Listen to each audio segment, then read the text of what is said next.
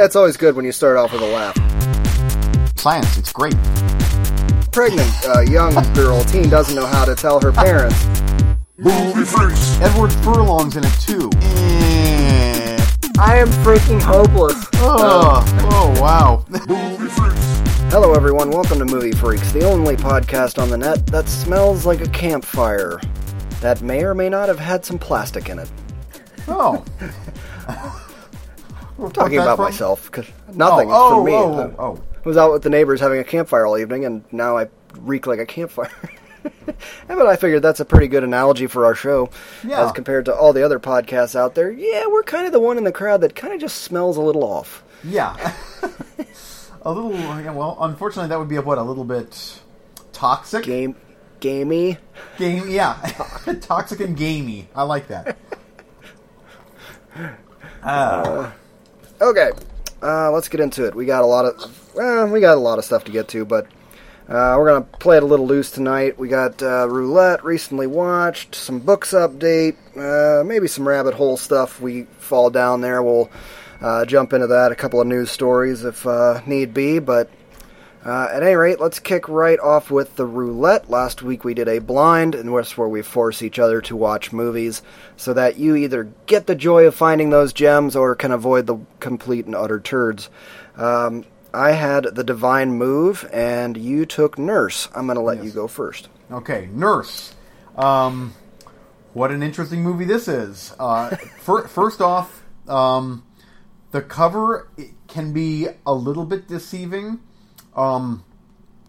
But the movie itself, oh yeah, it's right up my alley, of course. Good. I'm on IMDb. Just the synopsis on there is: by day, Abby Russell is a dedicated nurse. By night, she lures cheating men to their brutal deaths and exposes them for who they really are. And it's everything that you want it to be for the undiscerning, undemanding horror fan. It's gory, and it's relatively fast-paced, and I thought it was a good movie. My main gripe about the movie, honestly, is our lead. I'm dying to talk about her. The whole story is cool. If you're a horror fan, it's well-made. It's a well-made movie. It's gory, but she's just kind of off-looking, I guess. Odd. She's odd. Yeah, I'm not sure how to say it politically correct because she kind of reminds me of a really attractive transgender guy, maybe, or something. I kind of got, I've almost pushed play on this a handful of times, and then I go to YouTube and I watch the trailer, and every time I'm like, she makes my penis confused. Yeah, like, kind of semi-erect, but then she kind of has a deep voice, and then it's like just odd, not ugly or anything like that, just unique. Very unique look to her. Yes, and the way that she was talking in the trailer, I was like, that's why I haven't quite pushed play, because I'm like that, and it makes it seem like it's gory, but one of those where maybe it's probably all in the trailer and you're not going to see much. So if you're telling me that it's a bloody good time, then I'm going to watch it. I liked it. Yeah, I thought it was cool. If you can get past her unique look, then okay. I think you'd like it. I mean, it's nothing that's going to be like, wow, that's the best horror movie of the year. But it was good. I liked it. I'm relative thumbs up from you on a horror blind. That's like a screaming jackpot because everything. It seems like everything I give you just turns into a complete disaster. Yeah, and this thing here, you could tell, is very competently made. Like, well shot. It had a big budget. Like that seems to me like it could have played at least in limited release in theaters. Like, it was not one of those cheapy Netflix come and gone, So thumbs up. Cool. I liked it. Yeah. Cool. I'll definitely keep it in the queue. For me, I had The Divine Move, and I was going to do a bunch of research to make sure, because I assume this is a Korean film.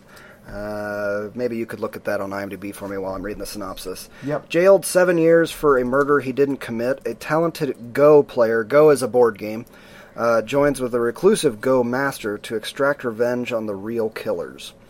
And I would put my money on this being Korean. South Korean. Yep. South Korean. Okay. Yep. Beautiful. I was right. 118 minutes, 2014 is when this came out. And have you ever played Go? I used to play it on the computer years and years ago, but haven't played it in years. Okay. It's incredibly hard to explain, and I must have played a very simplified version of it on computer because they were playing at a master's level. You know, we're talking the difference between chess or checkers and chess, maybe. Like, I was just, the white and blue and black stones, and you put some here and you capture some, and you put some here and capture some, and if you saw a board, you might recognize it. Okay. Tell you the truth. But anyway, this guy gets all caught up in this. He basically gets ripped off by his loser brother-in-law, or brother, and he gets killed and gets blamed for his brother's murder, and then he has to go to jail. And while in jail, everybody in this movie plays Go. Best way to explain it. And so he talks to the people in charge, or starts training the jailer in how to become a better Go player. And because of this, and the bad guys that he's teaching with, they teach him how to be a badass. That's all he wants in return. Teach me how to be a badass. Because he's just this nerdy little, like, chess player type, if you will. And they do. And I'm not going to tell you much more about the movie. But thumbs up? We'll get there. Okay. As we've discussed many a time, when it comes to Asian films, but especially Korean films, they have a certain arc, and that is first act amazing, second act dog slow, third act usually wraps it up cool, but not quite as cool as you'd want, and overall it tends a lot of times disappointing. That's our general perception, you and me. I'm more forgiving of the Asian flicks. Huge thumbs up from me. Oh, I loved this movie. Huge thumbs up. Wow. And let me tell you, for every crappy horror movie that you're watching on Netflix, I'm diving on all these Korean movies. Yep. So for me to say that this is you got lucky on this one, because I watch all of them. And I'm telling you, I watch the first 20, 30 minutes of all of them. And I can tell, it's one of those flash in the pan, the super shiny, and this is all going to take way too long, and so I turn it off.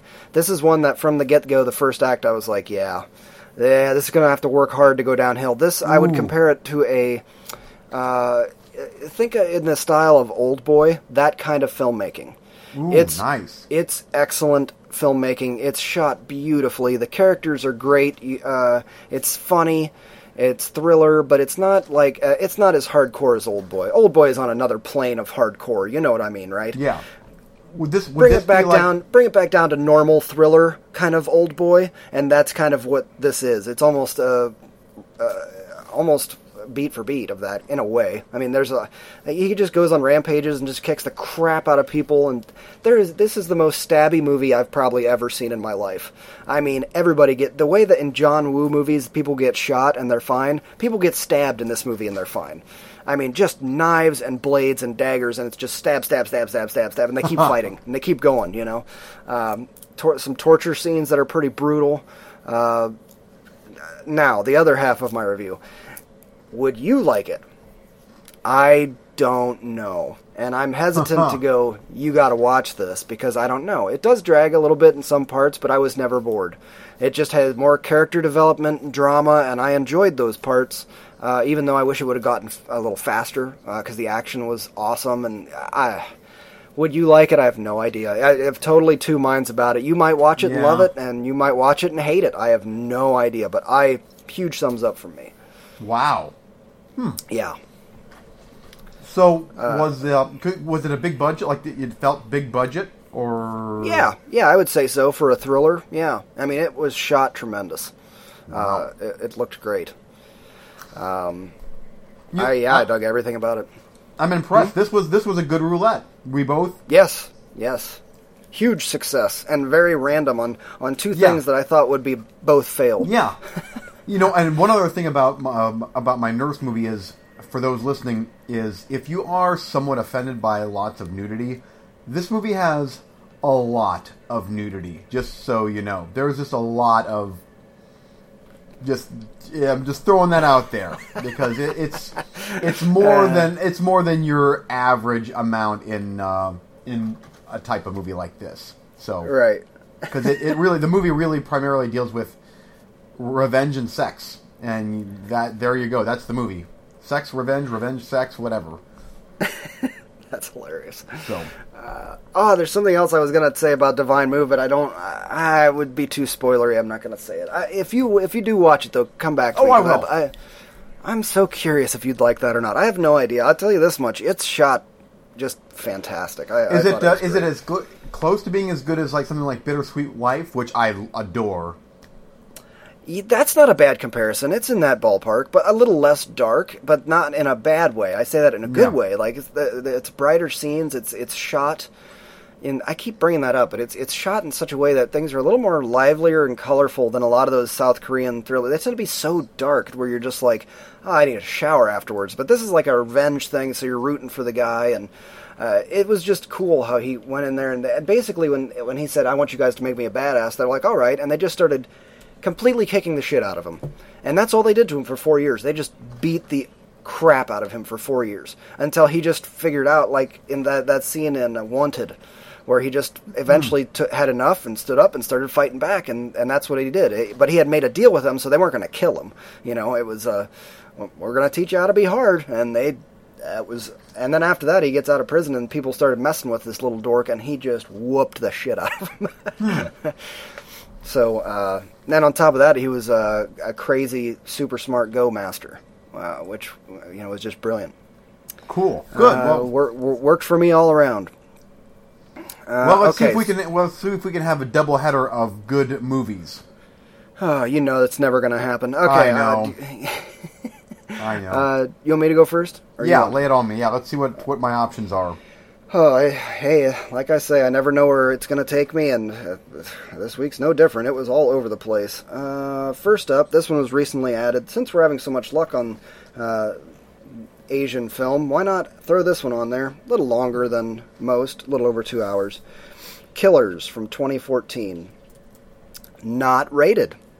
Okay. But it's got 3 stars, that's not bad. A serial killer and a journalist turned vigilante, who post videos of their violent murders online, find themselves engaged in a chilling competition. So you got one guy that's a murderer and a journalist who kills bad guys, and they both start videoing their murderers until they come head to head. I thought that sounded awesome, and it's just another one of those Asian films that I try and plow through because I watch all of them. If I could even tell you how many Korean films I watch that I turn off halfway through. Really? Oh, I'd give them all a chance. I'm sure you see them pop up on Netflix. I give them all a chance. Next up is El Gringo from 2012. Oh, I thought about adding that one for you, but I didn't. I'm surprised you didn't. When a man carrying $2 million in cash is held hostage in an inhospitable Mexican pueblo, he's forced to fight his way out. And normally I wouldn't probably add this, except Scott Adkins. And I didn't see that. It's Scott Adkins. Yeah. Oh, yeah. Oh, officially that'll be the one to beat right there. Director Eduardo Rodriguez. Does that ring a bell? I don't know if that's anybody. Nope. Sometimes you know some of these people that I do not. Okay. Next we have from 1977, The Island of Dr. Moreau Director's Cut. A shipwrecked sailor washes up on a mysterious island that's inhabited by a mad scientist and the ghastly remains of his failed experiments. This is not the remake, the crappy remake, or whatever. You know what with Val Kilmer? Yeah. It's not that one.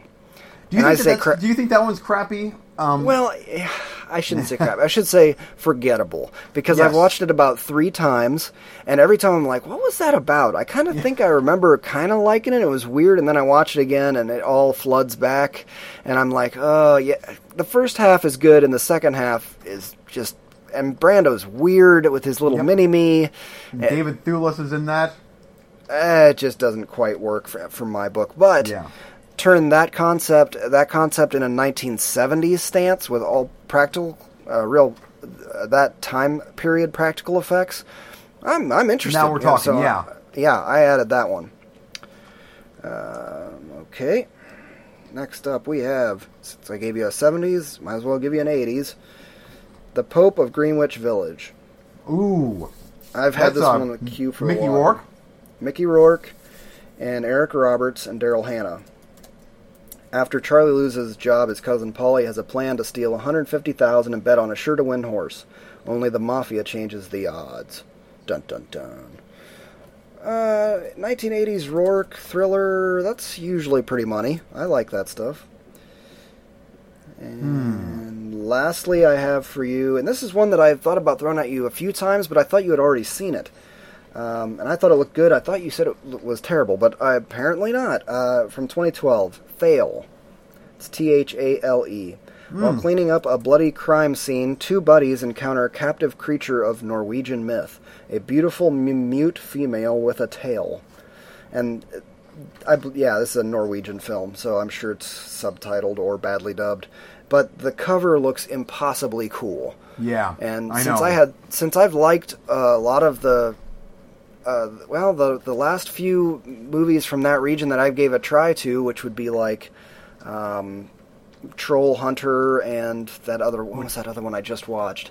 Ragnarok. I enjoyed both of those, so I was like, I'm going to add this to my queue, and I thought I'd throw it your way if you wanted something. Oh, also, that Island of Dr. Moreau is listed under horror movies, so that would... Oh, but now what's that rated? Is that... The Island Dr. Moreau? Yeah. Let me see here. Hang on, backing up. I was thinking it was R. PG. Oh! But 1977 PG.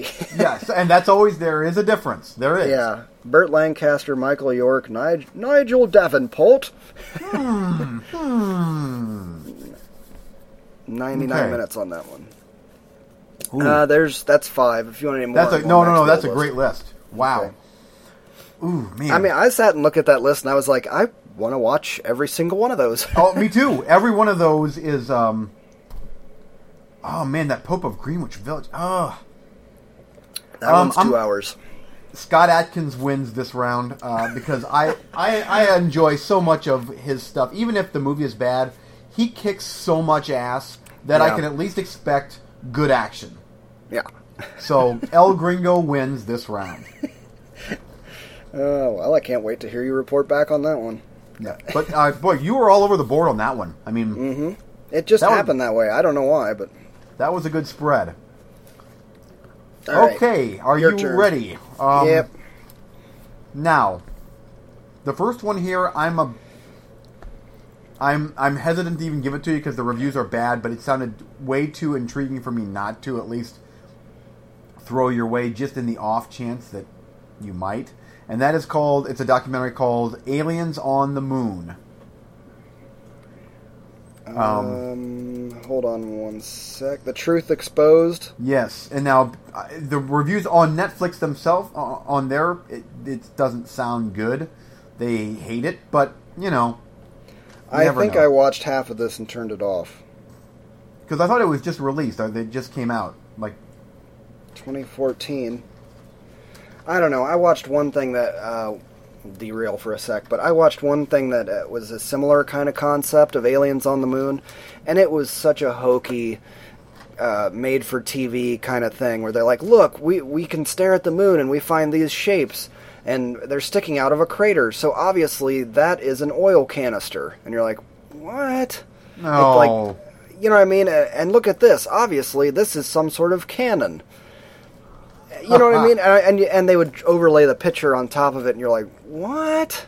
Okay. I mean, it kind of just looks like a thing sticking out there, but no. Obviously, this is a cylinder of a. It was so hokey, and then it has that music, dun dun dun dun, behind it, where you're like, the TV. Yeah. Okay, so clearly you're a reputable documentary piece because you have to have the intensity. Dun, dun, dun, dun.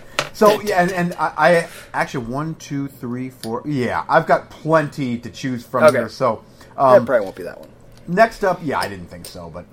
next up is called... a movie called Out of the Dark. Just released on Netflix. Thought it looked okay. Got some name actors in it. Scott Speedman is in it.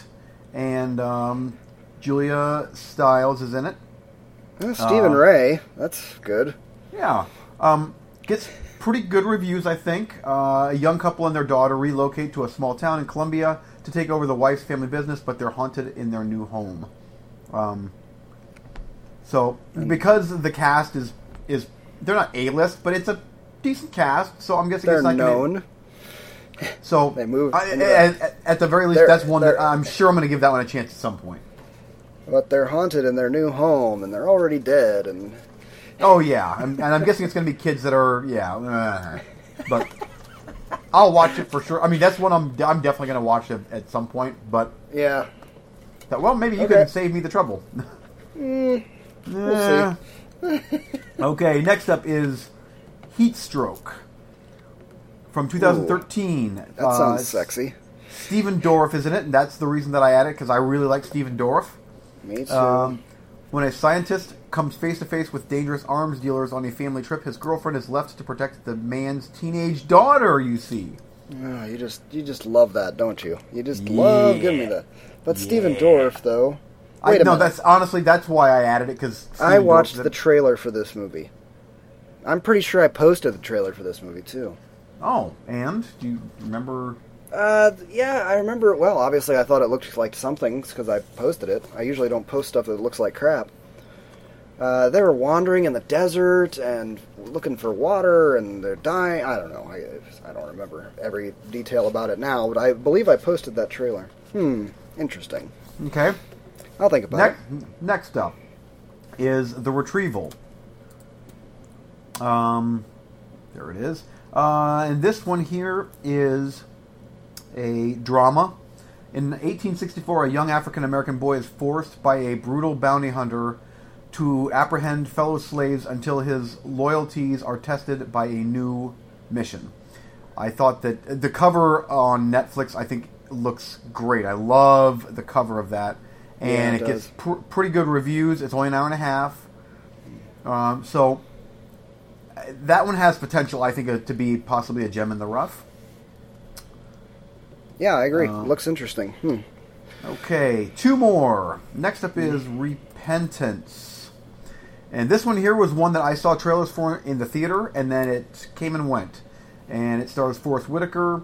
2013, when his life coach ends their therapy sessions, an unhinged construction contractor takes his counselor captive and begins a ritual of torture. Oh, interesting. But I remember seeing this, and I'm not sure if this actually did make it to the theaters then, but I remember seeing this advertised in the theater. Oh, wow. So I don't recall ever hearing of it. Yep, it looks good. It looked. I mean, it doesn't look like high art, but it looked pretty good, and Forrest Whitaker's in it, so that's something. Twitchy eye and all. Yeah. So there's that one. Now, last one.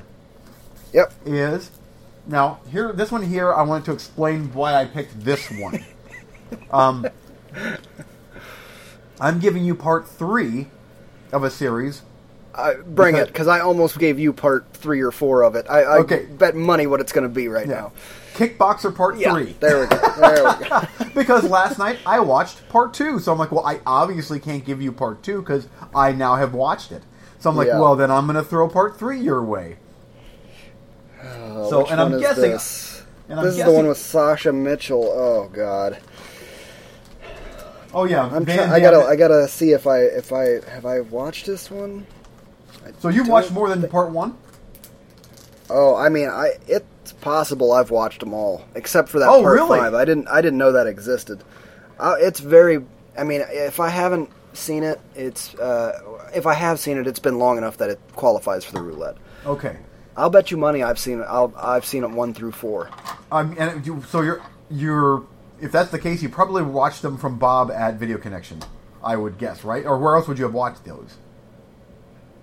There might have been a VHS box set at one time. Okay, because that was back in the VHS. I mean, we're talking Yeah. like early 90s No, right there. I think I rented that from Bob. Man, it's been so long. I can't not. Oh, do I do it? Because if I watch Kickboxer 3, then I'm going to have to watch 1, 2, and 4, and 5. Yep, Just because trust me, they're because. all on my list. I know. Because I'm like, okay, well, I've watched Part 1 numerous times. Like, okay, I can skip that. I have that on Blu-ray. But I'm like, okay, well, 2 through 5, now I'm going to have to watch those. In fact, I was almost hoping you were going to give me one of those, because, yep. I thought about it, but I couldn't remember which ones I had seen and hadn't. So anyway, I think. I'm not going to read the synopsis. It's Kickboxer don't. Part 3. So there you go. I'm going to take it. Oh, nice. I'm going to take it. At And the it very might least, just it's it not might gonna just be be a full-on Kickboxer week. I might start off with one a week and just get them all done this week.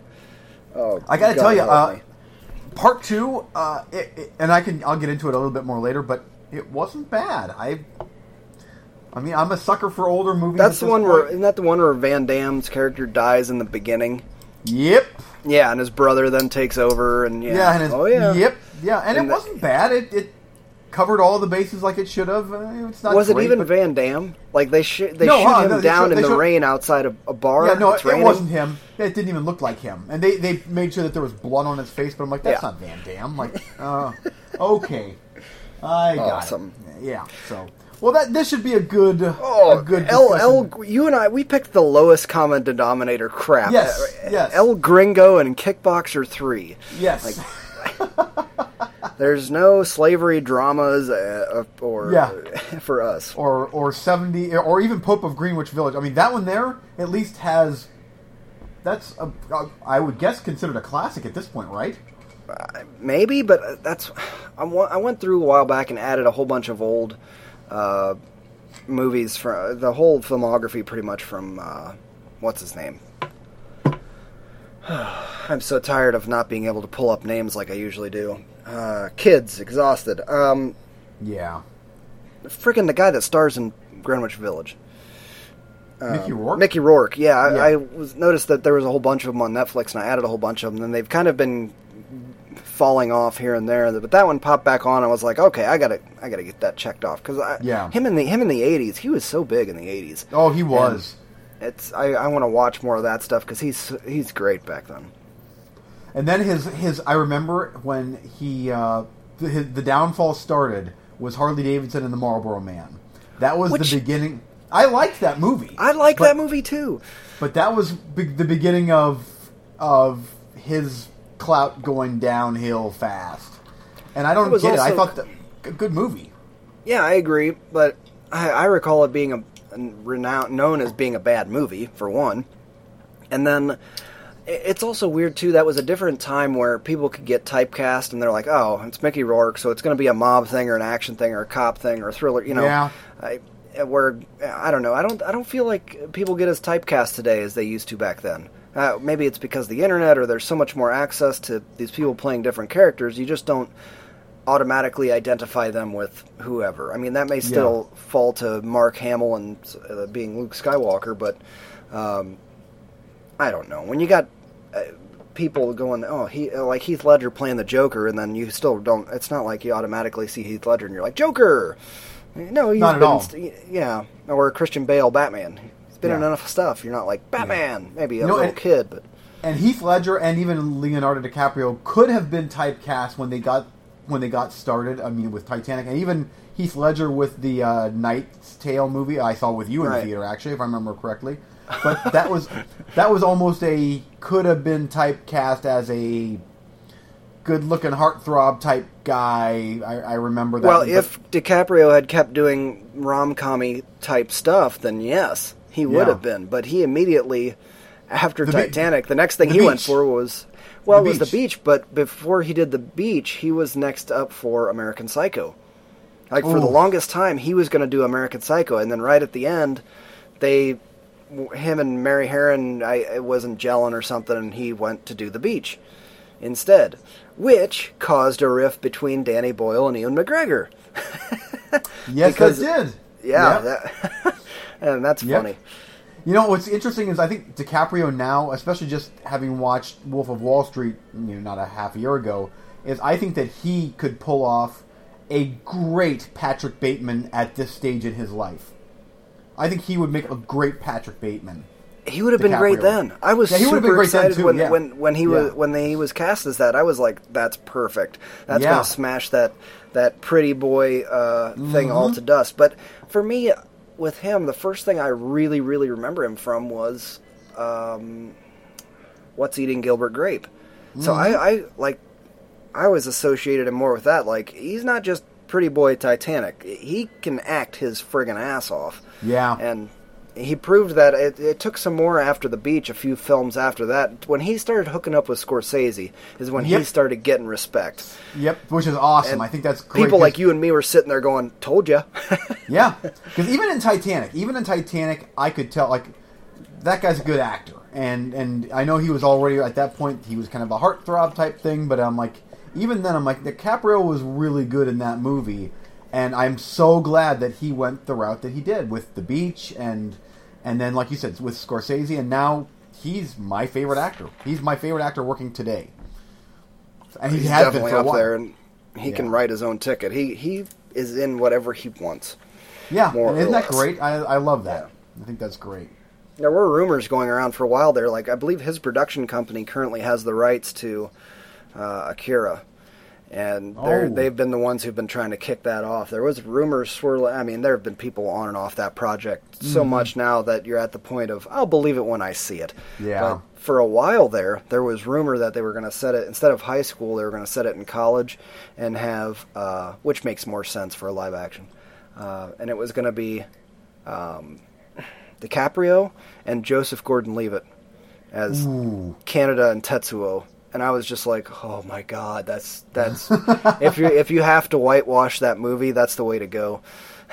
I of course wish they'd do it with Japanese actors in Neo Tokyo. They were talking about Neo Manhattan. They're going to set it in New York, but I'm okay with that. I think that would be, it's not that big a deal if you're going to totally change it, I guess. But I'd be fine with Neo Tokyo. You know me though, I love that movie. So yeah, no, I think that would. I wonder if it actually will happen, because that is one kind of like the Gunslinger series.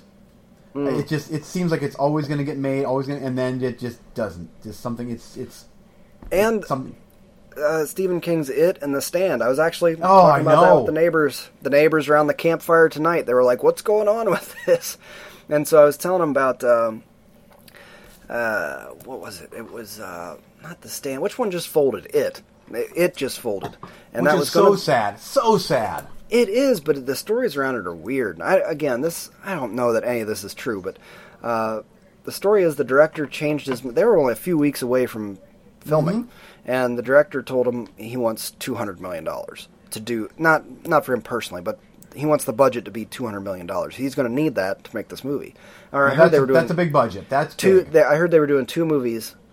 They were going to split it into that. two movies, and it was going to be $200 million budget. That's astronomical for that. For a horror, for a grisly horror movie. That's you're talking that those should be like 30, 40 each. You're not talking huge, giant special effects. Yeah. I mean, we both read the book. The book, and I don't. Where's your biggest special effects? Is the end, maybe in set pieces. And I don't know. It was just sort of insane. And then my buddy was randomly. It was like, well, we were talking about Showtime and HBO and the TV that they produce, and he's like, "Have you seen True Detective?" And I was like, "That's the guy. It was the True Detective guy that was making it," and that folded. And then new news came out about The Stand. There are rumors swirling about that yet again. That thing's been going on forever. Now that one there, I could see that one having a budget of $200 million and making that that's huge. I could see where they could spend the money on that. But that's a massive budget. I mean, and where are the special effects in The Stand? I guess, granted, I know it most from the miniseries that was already out, but, I mean, they did an 8-hour miniseries, and they didn't need special effects, and I got the point across. That thing probably cost, what, 10 or 20?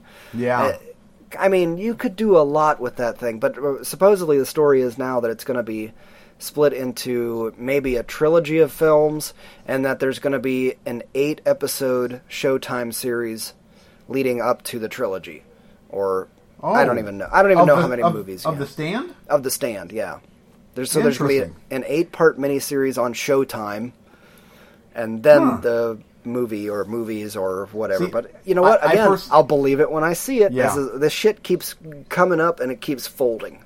You know, here's the thing, though. I think, like, I would love to see those on the big screen, but with what they're doing with TV drama, with Game of Thrones and True Detective, it's like, make that into a kick-ass, 2-season long, huge, sprawling epic. The Stand, and even there's so much going on there. You could make that into one full 10 or 12 hour long episode thing. Yeah.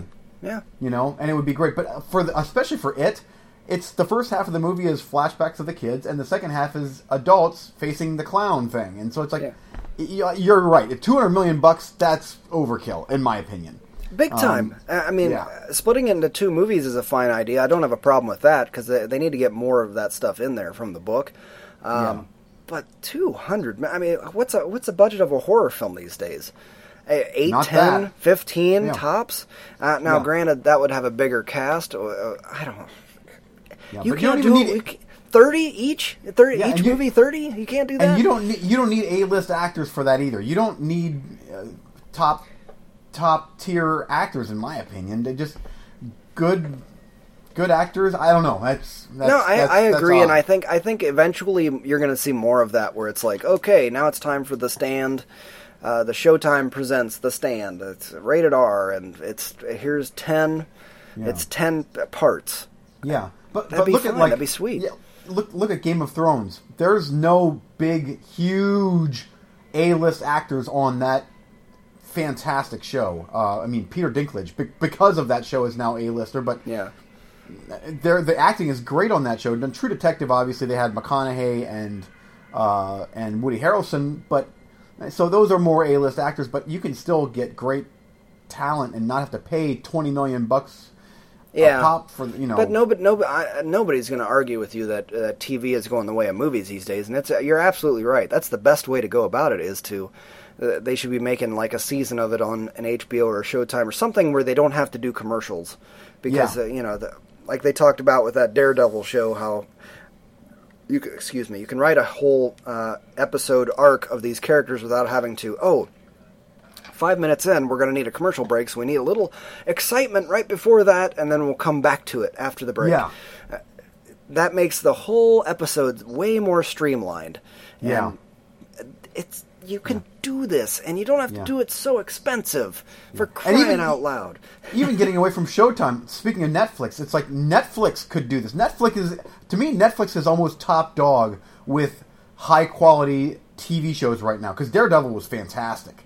And they've got great award-winning shows right now, so I would love to see Netflix pony up the cash and make some of these King adaptations and make them good.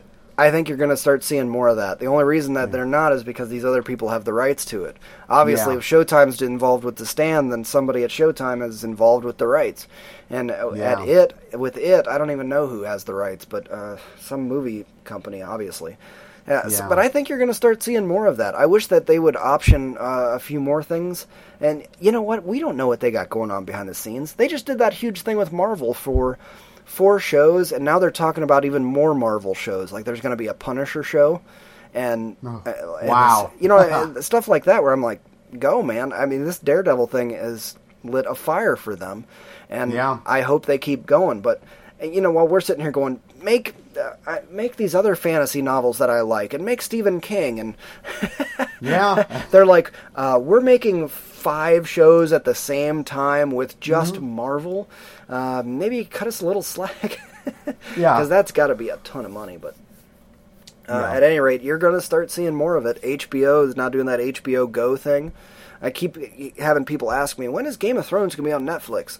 Never, ever. Yeah. That's on HBO Go.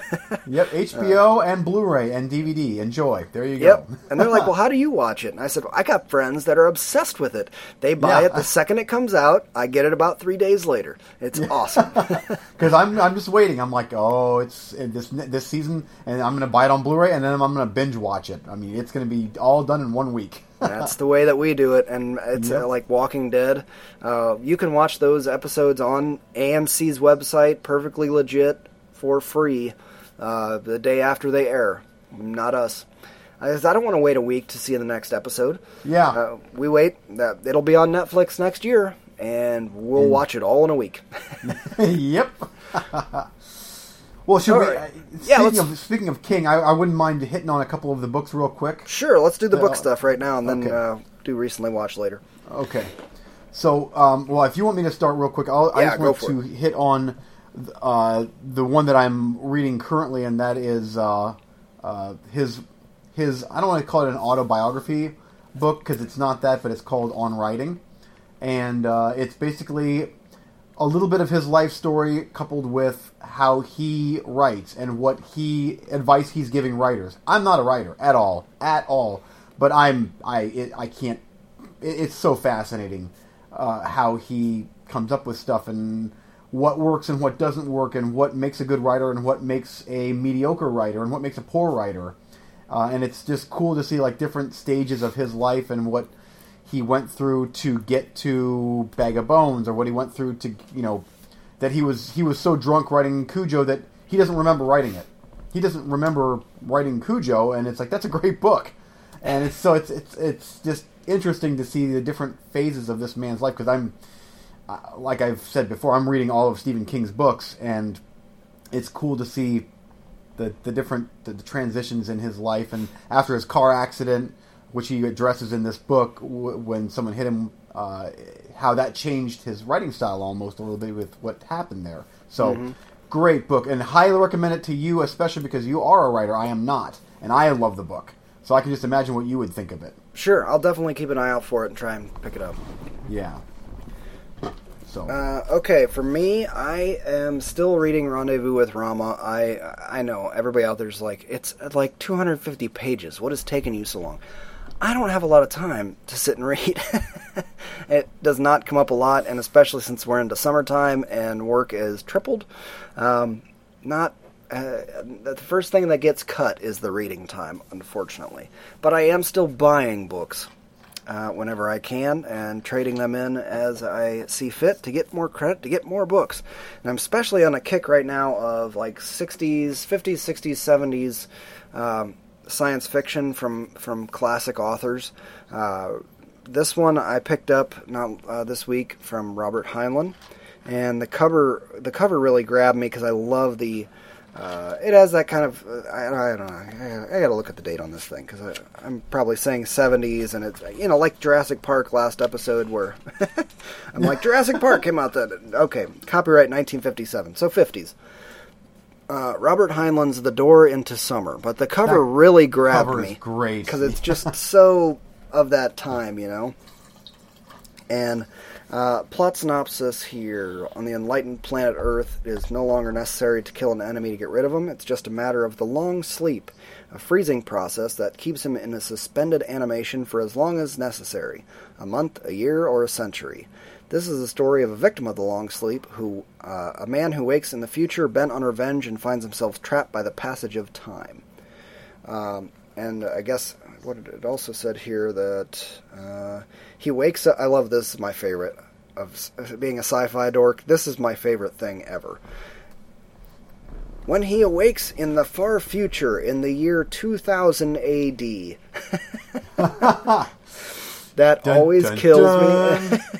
That always kills me, and I absolutely love that. When I see that in the old black and white sci-fi movies, and they're blasting off in their rocket ship, and it says, in the future, in the year 1984, or whatever. The inventor makes a startling discovery. He learns that it is possible now to twist time forwards or backwards. So he returns to the past, bent on a mission of revenge. And one of my favorite things... 159 pages. I enjoy me a short book.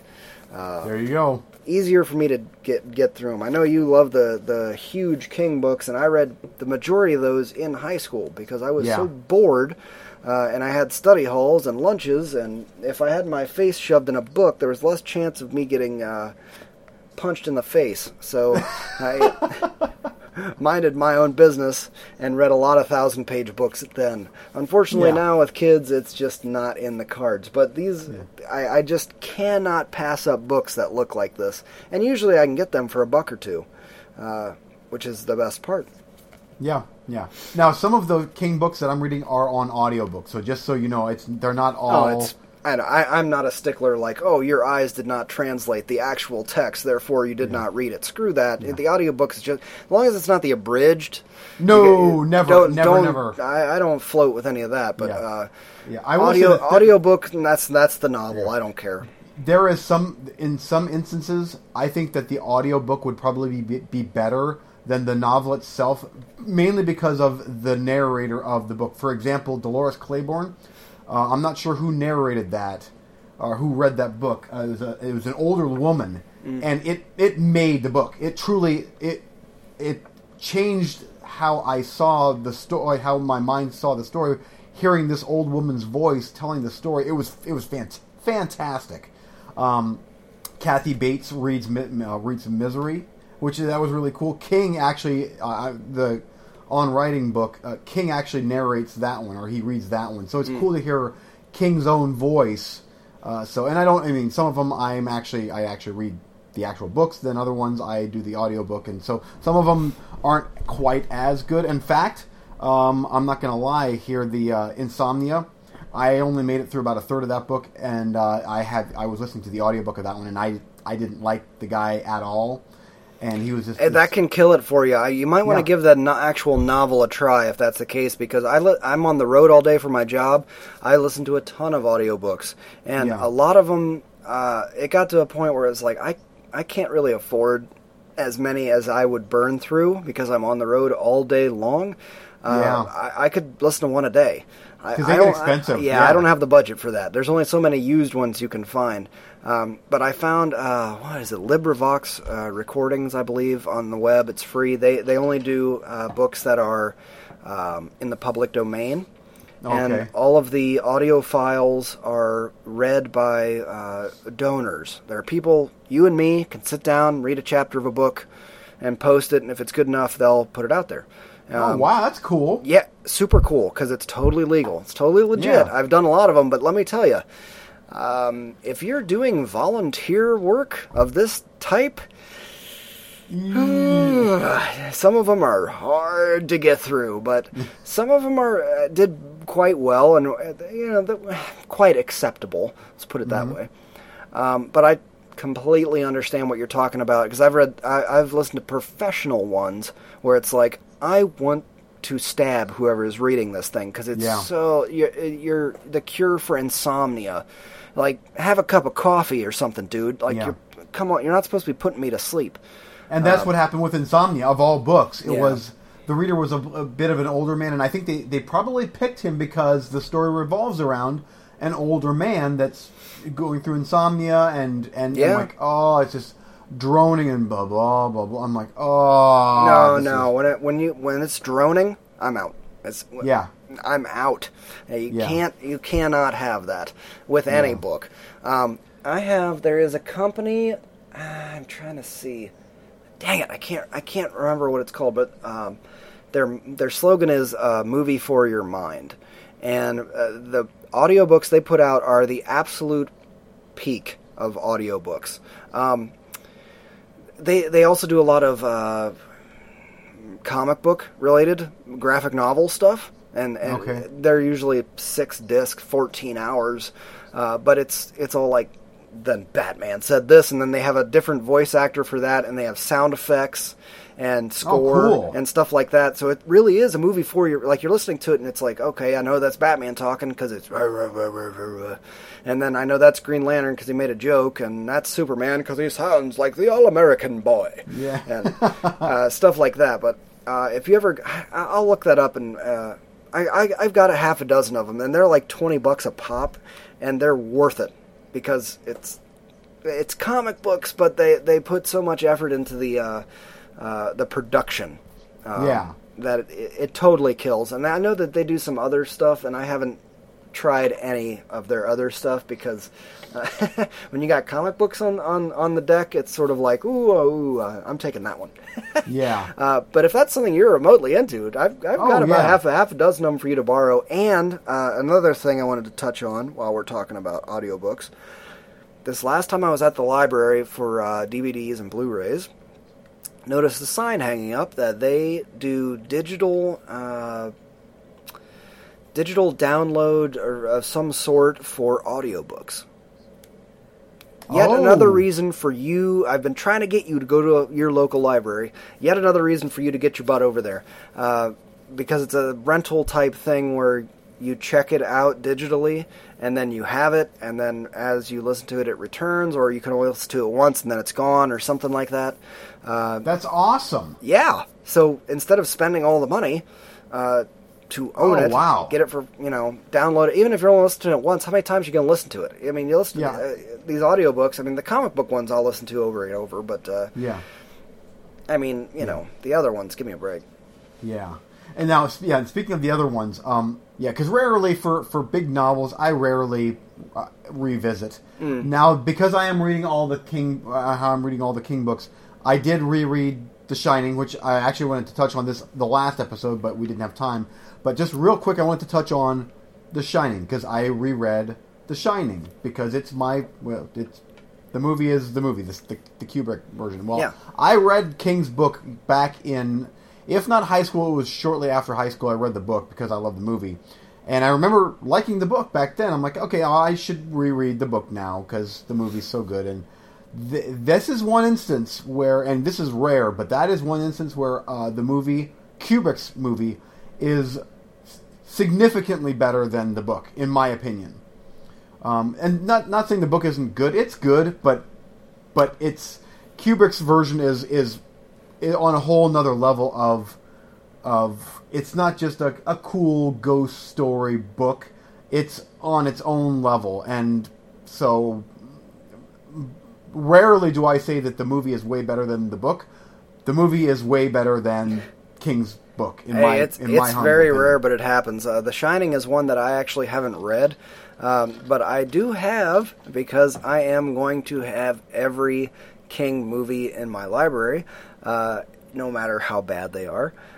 I do have the miniseries that... did he direct it? It was supposed to be the more faithful... I think that was Mick Garris again, yeah. But King was on... Oh, I remember watching the behind the scenes, and King was there on set a lot. And he was script supervisor or something. But that was the translation of his book, because he does not like the Stanley Kubrick version. Yeah. So instead you get really stupid-looking hedge animals and... I have that miniseries. A croquet mallet instead of an axe. It's all in the book. It's all how there. Accurate is the miniseries to that? It's very accurate. It is. It's cheesy, but the book is of course way better. But I'm used to Jack Nicholson, and I'm used to the actors. But looking at it coldly, like if you had to eliminate that version from your mind and just watch that miniseries or read that book. Is it just not that scary? Because the miniseries, as I recall, wasn't that scary, and it's something with him in the basement with a heater all the time. Yeah, honestly, like reading the book, I'm like, this isn't that scary. The movie, I just rewatched the movie, terrifying. I still think that movie is one of the scarier movies. But the book, in the furnace room or whatever, and then the wasps, and it all seems like it's all too on the nose. Like he's like feeding you Indian burial ground. Yes. And it's not like that in the book, and I love that, or the movie, I'm sorry. It's not like that in the movie at all. In Kubrick's movie, it's very subliminally put in the movie. It's there in the background, and you're like, you can feel it. It just has a feel. Yeah, and here it's and the Indians and this is why writers, directors, the mediums should not always don't cross the streams. Don't cross the streams at Ghostbusters. But even the corpse in room, in King's book 217, in Kubrick's it's 237, but the woman in the room is a bit over explained in the book. To where it's like, okay, now it's not just some crazy, weird, random, disgusting old hag woman. Yeah. Now it's, here's her slight backstory. I'm like, I don't care. That's making it not scary to me. He writes too much. When you read enough of him, you realize he writes a little too much. And some he really nails it, like It and The Stand. And he nails it. The ones that we love the most.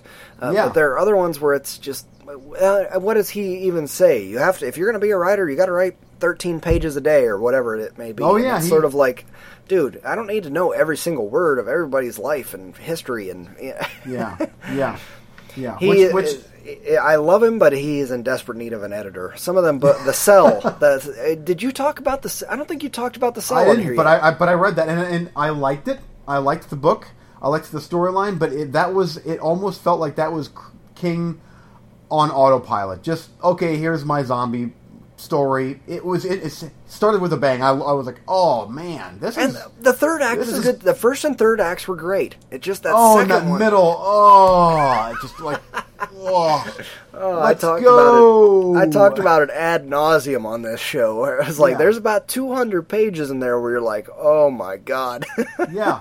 That would have made a fantastic novella, like kind of like The Running Man, or this 150-page Heine book. Yeah. It's like, come on, let's go. Okay, we get it. It's being transferred through the phones, and now they're at a camp with the. Took forever, but in his defense, that's the kind of thing that, that's the kind of book that I think would make a better movie, because you can kind of speed through a couple of those scenes, and that would make a very decent, if not kind of, I don't know, I don't want to say cliche thriller, but there were a couple parts in that book that really scared the crap out of me with Harvard shirt ghost guy.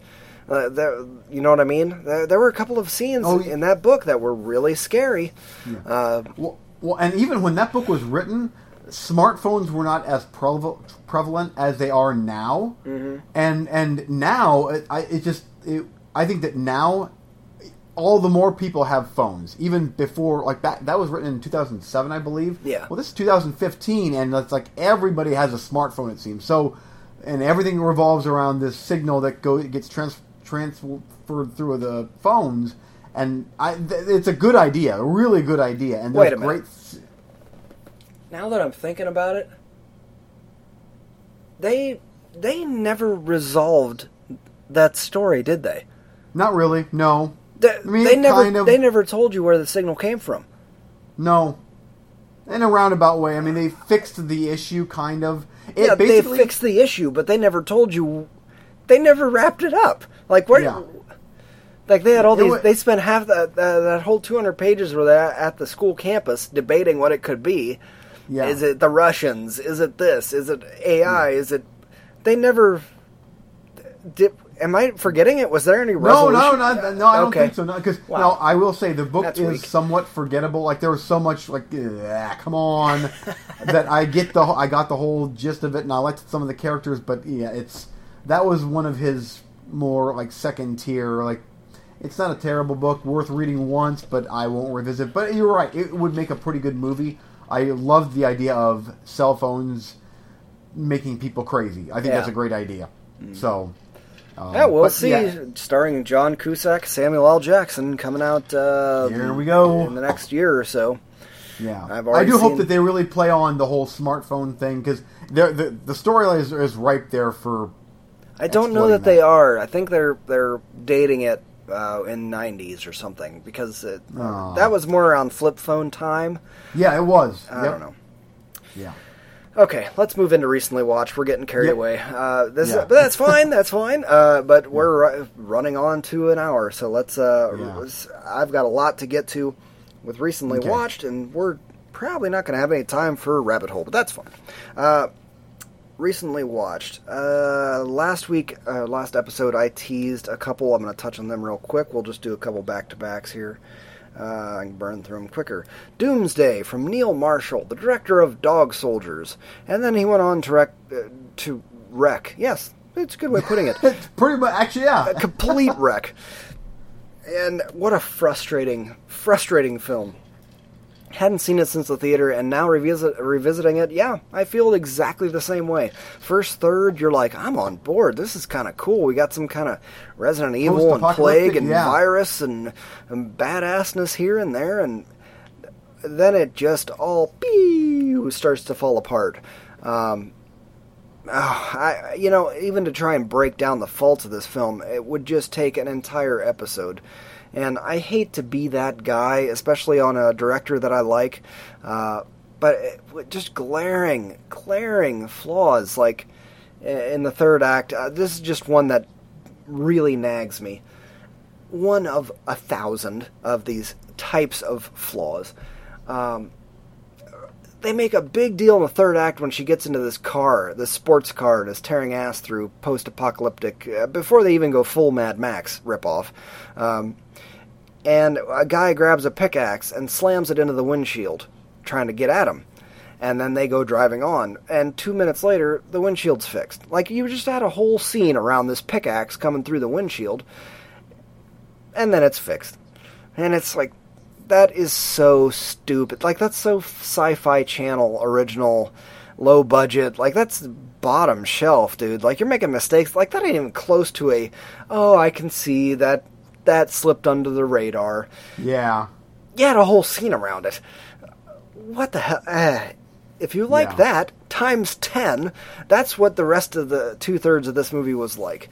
It was just mistakes and crap like that, and total Road Warrior ripoff that didn't work at all. Mega thumbs down on that one. And next I watched, also teased this one, David Ayer's Fury. Now, I should recap things I've said about David Ayer. Every movie he's made I have not liked, except for... damn it, what was the one with Jake Gyllenhaal? Yeah, that was his best one. That was his best one, in my opinion. And that was still kind of like... what was that called? He wrote... Okay, David Ayer wrote Training Day, but he's also made Street Kings with Keanu Reeves, and he's made all these movies that just... That one with Christian Bale was just god-awful terrible. I mean, god-awful. That one with Jake Gyllenhaal. End of Watch. Yeah. End of Watch. Yep. That, I think, was his best film. That was pretty good, and that was a pretty good movie. I hated the ending, but that was a good movie. Same exact review here. Hated the ending, but everything else, that was good. So I went into Fury with some, with expectations tempered, plus your reviews and Steven's reviews and blah, blah, blah. Where you guys were all pretty much kind of thumbs down. You were kind of wavery to thumbs down. You know, as far as a David Ayer movie goes, that was pretty good. I was expecting a hell of a lot worse. Let's put it that way. I'm not like going mega thumbs up or anything even close to that. I will probably give this movie like a 6, which is kind of passing. That's but good. I'll tell you what, all the way through I was like, I'm kind of surprised. I kind of dig this movie. It has its issues along the way, and it has some problems. It's not perfect. I kind of see what you were saying about it being 3 movies smashed into one, but at the same time, a lot of war movies kind of do that because it's a journey and you're following either your characters or, in this case, a tank team. And like even in Saving Private Ryan, you could argue that because you got the Storming the Beach movie, and then you got the We're Traveling Across the Country movie, and then you have the introverted, it's about feelings in the third act. You could argue the same thing with that. And so that's kind of a war movie thing. I don't know. Maybe I'm sounding too forgiving of it, but it gave me a smidgen of hope for Suicide Squad. Yeah. Because I'm like, okay, this was not a total cluster F. Yeah. Like Sabotage was. Did he make that too? Oh, God. Yes. Oh, God. That was so bad. I don't know. That was so bad. I don't know. I only watched 20 minutes. I defy you. I defy you to get through that Christian Bale movie. What's it called? I don't even remember, but he's a drug addict, ex-military or something, and he's trying to pass drug tests by squeeze bottling vinegar into his pecker hole before a drug test. And oh my God. Christian Bale was in this thing? Christian Bale, yes. Yes. Oh my God. Now I got to find out what that movie was. I blind bought that thing. That was one of those buy one get 4 free where I was like, I'll pick that up. Horrible. Did it get a theatrical release? I believe so. Yeah, maybe just limited. I'll look it up. But those are 2 for me that I had teased last time, so I won't touch on those. Go ahead and give me 1 or 2 or whatever. Okay, I'm going to touch on one of my all-time, and this is digging into soft underbelly material here, but it's one of my favorite movies, and I'm going to touch on it here because I've watched all the special features as well, and that is Grindhouse releases. They just brought it out on Blu-ray. Cannibal Ferox. One of the quasi-essential Quasi-essential. That's okay. It works. We're mixing. It works for this.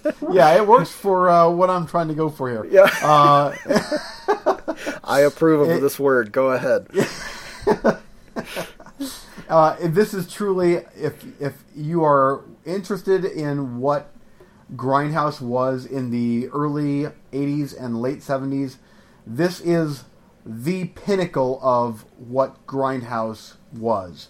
If Pieces was the Grindhouse slasher, then Cannibal Ferox is the Italian cannibal Grindhouse, if that makes sense. Yeah. Something about this movie is even beyond Cannibal Holocaust, directed by Ruggero Deodato, which was technically a better made movie.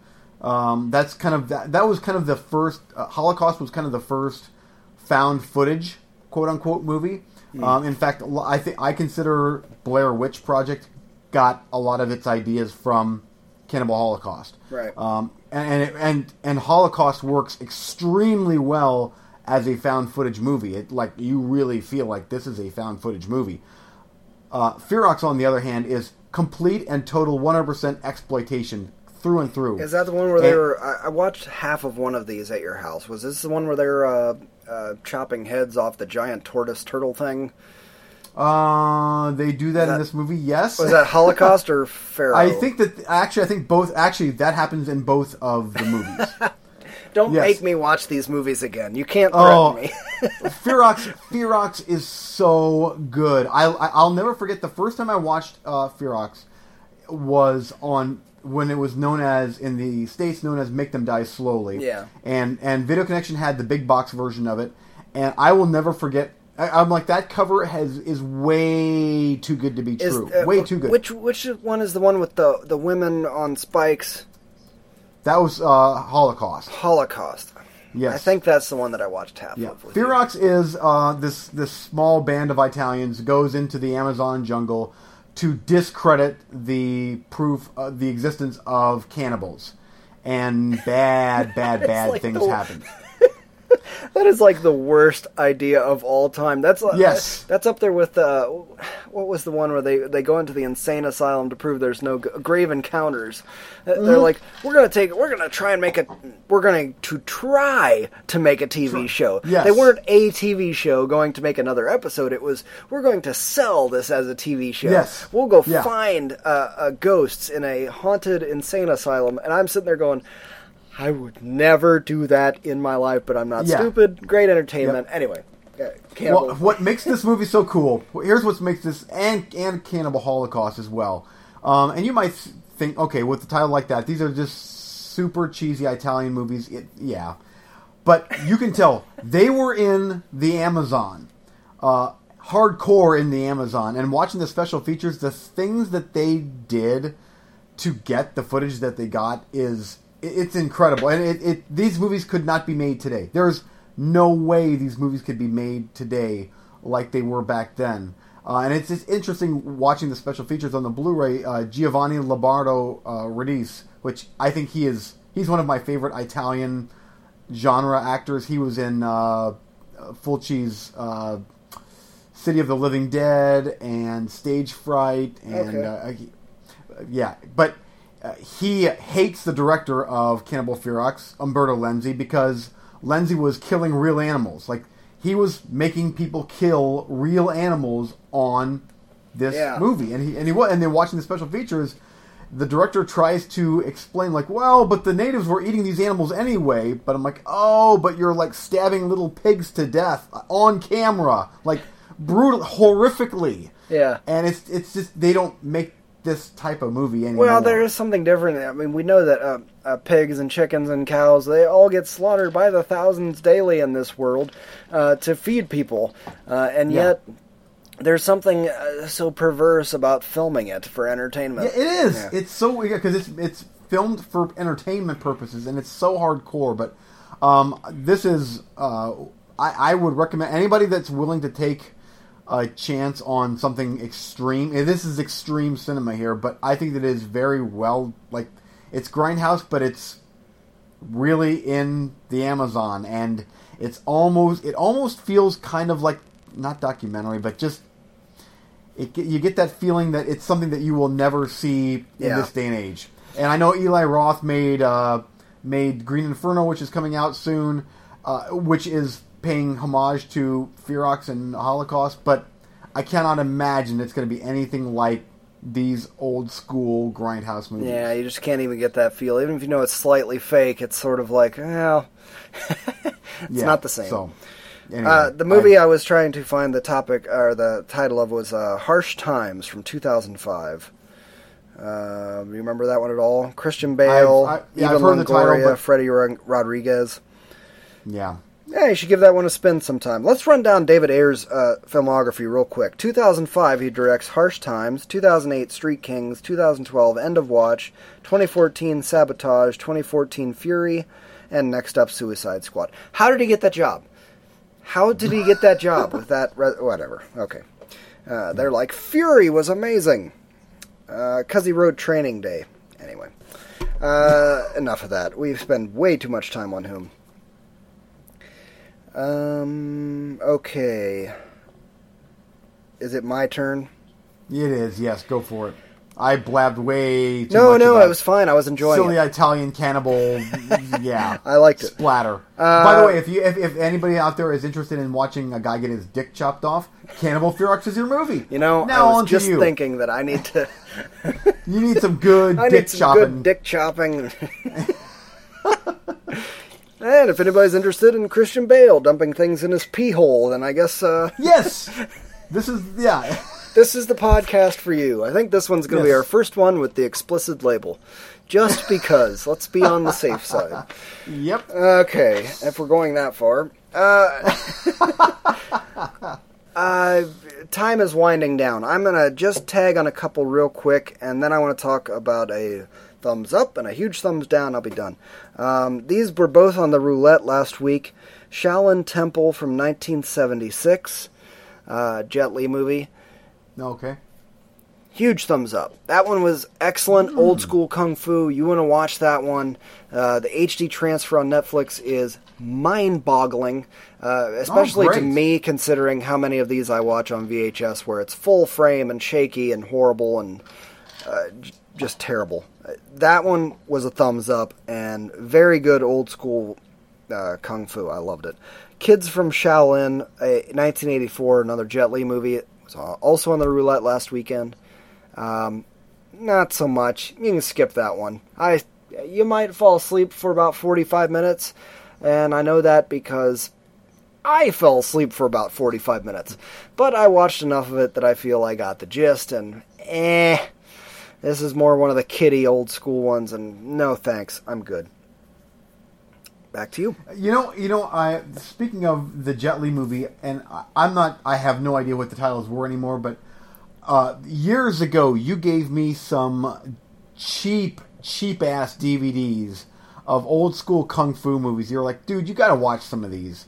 And I watched a couple of them. Like, this was back when I was able to stay up all night, and my wife and I were going to go on vacation in the morning, and I stayed up pretty much all night watching your kung fu movies that you gave me. And I remember thinking to myself, these kind of suck. Why am I doing this? I still think about those every now and then. I wish I would remember what they were called, but they were so bad. But now that I'm more and more into these older grindhouse type things, I really wonder what they were. One of them may have been a Jet Li movie, but not Jet Li, Jackie Chan. But I remember that you gave me a stack of them, and I thought watching them, like, these are kind of shitty. But I still remember that night where I was up most of the night. I was excited about going on vacation. Was one an action like a Die Hard type, a ripoff? Oh man, I mean, these were like the transfers. They were VHS transfers on DVD. You know what? Now that I'm looking at Jet Li's filmography list here, the first thing this is on IMDb. The first thing he's credited with was 1982, The Shaolin Temple. And then 1984 was Kids from Shaolin, but it's called Shaolin Temple 2, Kids from Shaolin. So that was the sequel. I watched 1 and 2. Oh, you watched the sequel? Yeah. Nice. What could I have possibly given you? I'm looking here. The Master. I don't know. I'm trying to look at. I'm looking at ones that I have on DVD. I look at this. These are on. I have so far. I've gone through 10 or 12 of them. I have all of them, either on VHS or DVD. Well, the DVDs that you gave me were from complete no-name DVD companies. They always are. Complete. They always are, and I still have them. Whatever it is, I still have them. I don't get rid of them. Oh yeah, which I think is cool. But I do remember that, and I actually remember thinking, well, this was kind of a waste of time. But I still think about that every now and then. I'm like, oh, that was a fun night. I remember I was up almost all night watching really bad kung fu. Well, a couple of those have been added to Netflix real recently, too, like The Enforcer. They threw that one on there. Like Meltdown was, I remember giving that to you, and you were like, oh, that sucked. And I was like, oh, that movie was awesome. That was like Asian Die Hard. And you were like, eh. One of them, that I do remember, one of them was set back in like feudal Japan or whatever. It was like not a. Most of them are, yeah. Yeah, but anyway, that was a derail. Oh no, you're fine. I'm just dying to know what that was. Yeah. Well, it's your turn at any rate. Go ahead. Yeah. Okay. Well, anyway, so I'm trying to decide if I want to go with legit or more grindhousey again, because trust me, I got them. Go ahead. I got a couple of others I want to get through yet. We got time. We're doing good. Okay, I'm going to talk about The Black Hole because I just watched it and it fits perfectly on this show, not so much on my own show. So I want to hit on that movie. I bought the HDX version of this movie off of Vudu because, damn it, this is not available on Blu-ray, and I want to watch this. I want to own this movie on high definition. So the only way to do that is HDX, which looks great. And I paid $15 for it, and I'm happy to support this movie. It looks great, and the movie itself is just fantastic. I think I like this. Every time I watch it, I like the movie more than I did the previous time. This is superior science fiction from the 70s. It's right up there with Star Trek The Motion Picture, Star Wars. No, it's not 2001, but this is a great science fiction movie. And I say science fiction because it is true. Like, I love that it's more 2001 and Star Trek based science fiction instead of hard action Star Wars type science fiction, if that makes sense. It does make sense, but there are still those action scenes that they squeeze in there. It is a great combination of both. Yeah. I mean, especially in the end. I don't know how they did those special effects to this day. Explain to me how they do the meteorite thing rolling through the ship. I still don't know how they do that. So great. I was like, this looks so badass, and I'm like, this is from 77 or 78, and I'm like, this is such great practical effects versus the cool CGI. Granted, it's cool CGI now, but I'm like, you can tell that is not CGI, and it looks fantastic. But it doesn't make that scene still doesn't make any sense to me. Even on my DVD, which is now a crappy transfer, but it's the best you can get that isn't digital.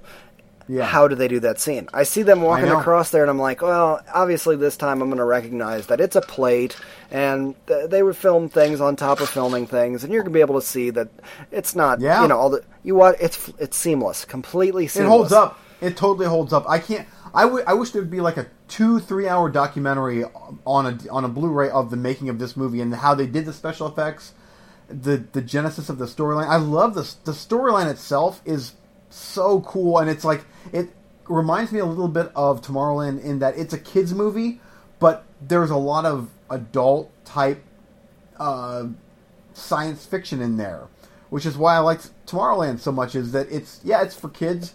But there's like that end of Black Hole, man, it's out there. That is like dark. Yeah, and it's like, wow, this is a PG-rated kids movie, and now all of a sudden it's like, okay. And we're getting into the afterlife type stuff here. What? And you know what I always get hung up on the end? You see him inside a Maximilian. Oh, crazy. Now that's crazy, but one thing that I always get hung up on, he could not fit in there. Right? Yeah. Which means that he sawed off some limbs to get in there. Right? Oh, yeah, because the arms and the legs don't match up. Yeah. That is just dark shit. But, wow. That's a freaking great movie, and I love everything about it, but I get so mad when people get hung up on the robots. Like, so often I've shown that to people, and they're like, ugh, these robots are annoying and dumb. And I'm like, who gives a crap about the robots? Like, why do you care? I'm great. C-3PO, R2-D2 are awesome, but did you go to Star Wars and go, lightsaber battles, R2-D2 is annoying. He just beeps.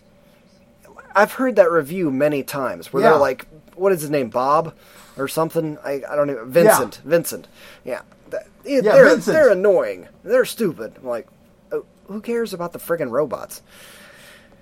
And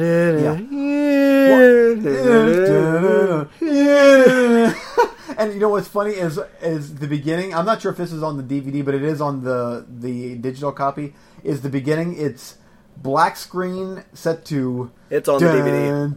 Oh yeah. I'm like, oh, okay, like just like Star Trek, just like 2001. It has an opening theme. Yeah. What is that called? I forget. It's an overture. Overture. Thank you. Yeah, beautiful. But I'll tell you what, Black Hole is up there with the best of the best science fiction classics of all time, in my opinion. I think it's a fantastic movie. Completely agree, and I'm mad that it's not on Blu-ray and cleaned up special effects too. because my DVD, you can see the wires holding up the guys pretending to be in zero G. Yeah. Like you can blatantly and see them. Yeah, and the thing is, on the HDX, this is not like Blu-ray where you can tell it's HD, but this is not Blu-ray. No, it's just bumped up. It's just it's bumped up, but it's like, oh, Mike, I spent $15 on this, and I did. I'm happy to say I did, but I will easily spend another $15 on the Blu-ray when it comes out. No, you won't, because it'll be from Disney and it will be $35. $29.95, with tax. Yep, there you go. Okay. Anyway, another double header of a pro and a con. The sort of con first, 009-1, The End of the Beginning. This was recently added to Netflix. I mentioned it in the Netflix update on the Facebook page. Asian cyborg woman goes to attack other people. I don't know what the hell. I gave this one a no score. I did not finish it. I went about 10 or 15 minutes into it. It's not a total loss, though. I encourage you to go watch the opening sequence. Just watch up through to the opening credits. It'll take about 5 minutes. You can spend that much time. Do it. You will enjoy that 5 minutes. You will also learn everything you need to know about this film. On a brighter day, I might give this whole thing a chance, but it's just like, I've got other things to watch, I'm good. Tons of CGI blood and gunshots and enough of that. But right before the opening credits, there's a great joke that they build up to that I laughed out loud and was like, on another day where I had more time, I would watch this thing all the way through because that was hilarious. So at least watch the opening scene so you know what I'm talking about. Okay. All right. Next up is an anime movie called Expelled from Paradise. I tend to add any anime movie that I come across. This one would fall close to Gem in the Rough if you're into anime. I don't know that you would like it. I'm not recommending it to you.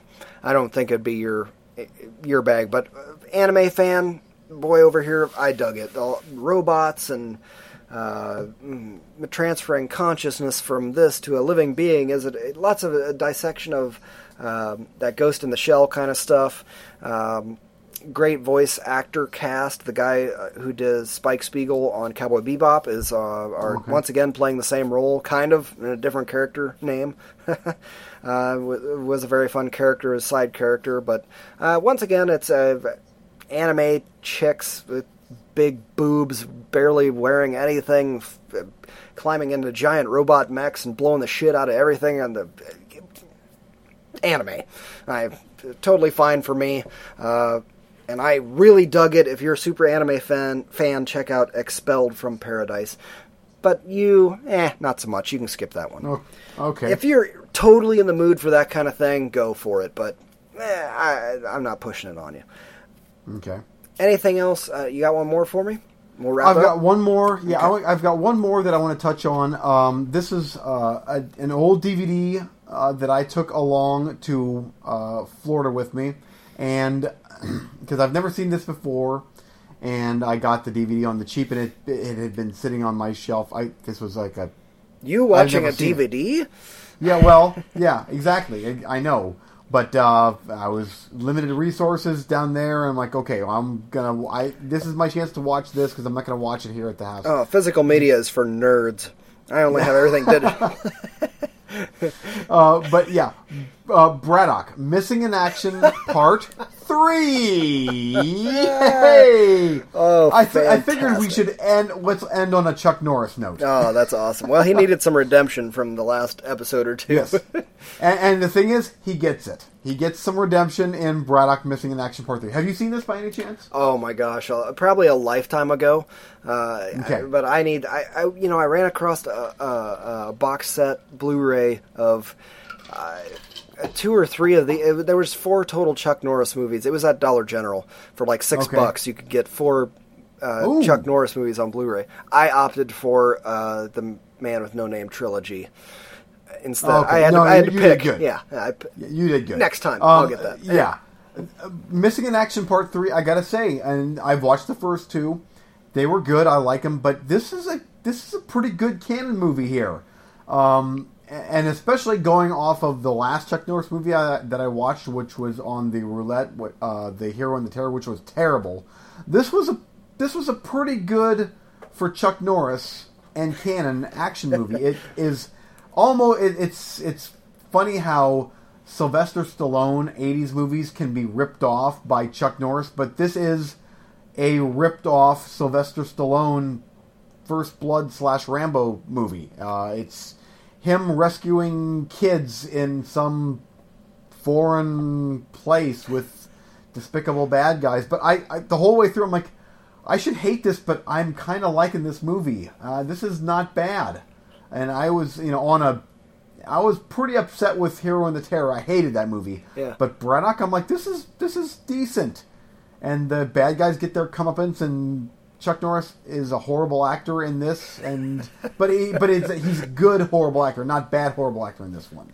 So Hero and makes the Terror is the equivalent of Kathy Bates reading the audiobook of a Chuck Norris movie. And There you go. Braddock So, yeah. 3, a canon, that's all the money that you need. Hey. Okay. But it's just funny how they're like the end. I'm like, I think this probably came out after Rambo 3 with the tank and the huge Russian helicopter scene. Yeah. By the way, Rambo 3 is pretty bad. That is by far the worst of the bunch. Yeah. Yeah. Well, and this one here, okay, if that's the case, this is about the same level as Rambo 3, Oof. which, yeah. Not selling it. You were doing good at selling it up until that point. Shit, yeah, I know. Now I'm. You're like, there was a whole those- scene in the middle where he was teaching these Vietnamese kids how to play tetherball. And then his wife is pregnant. His wife is pregnant. And they're having. And then for some reason, in the third act, it becomes a comedy. And we're just cracking jokes all over the...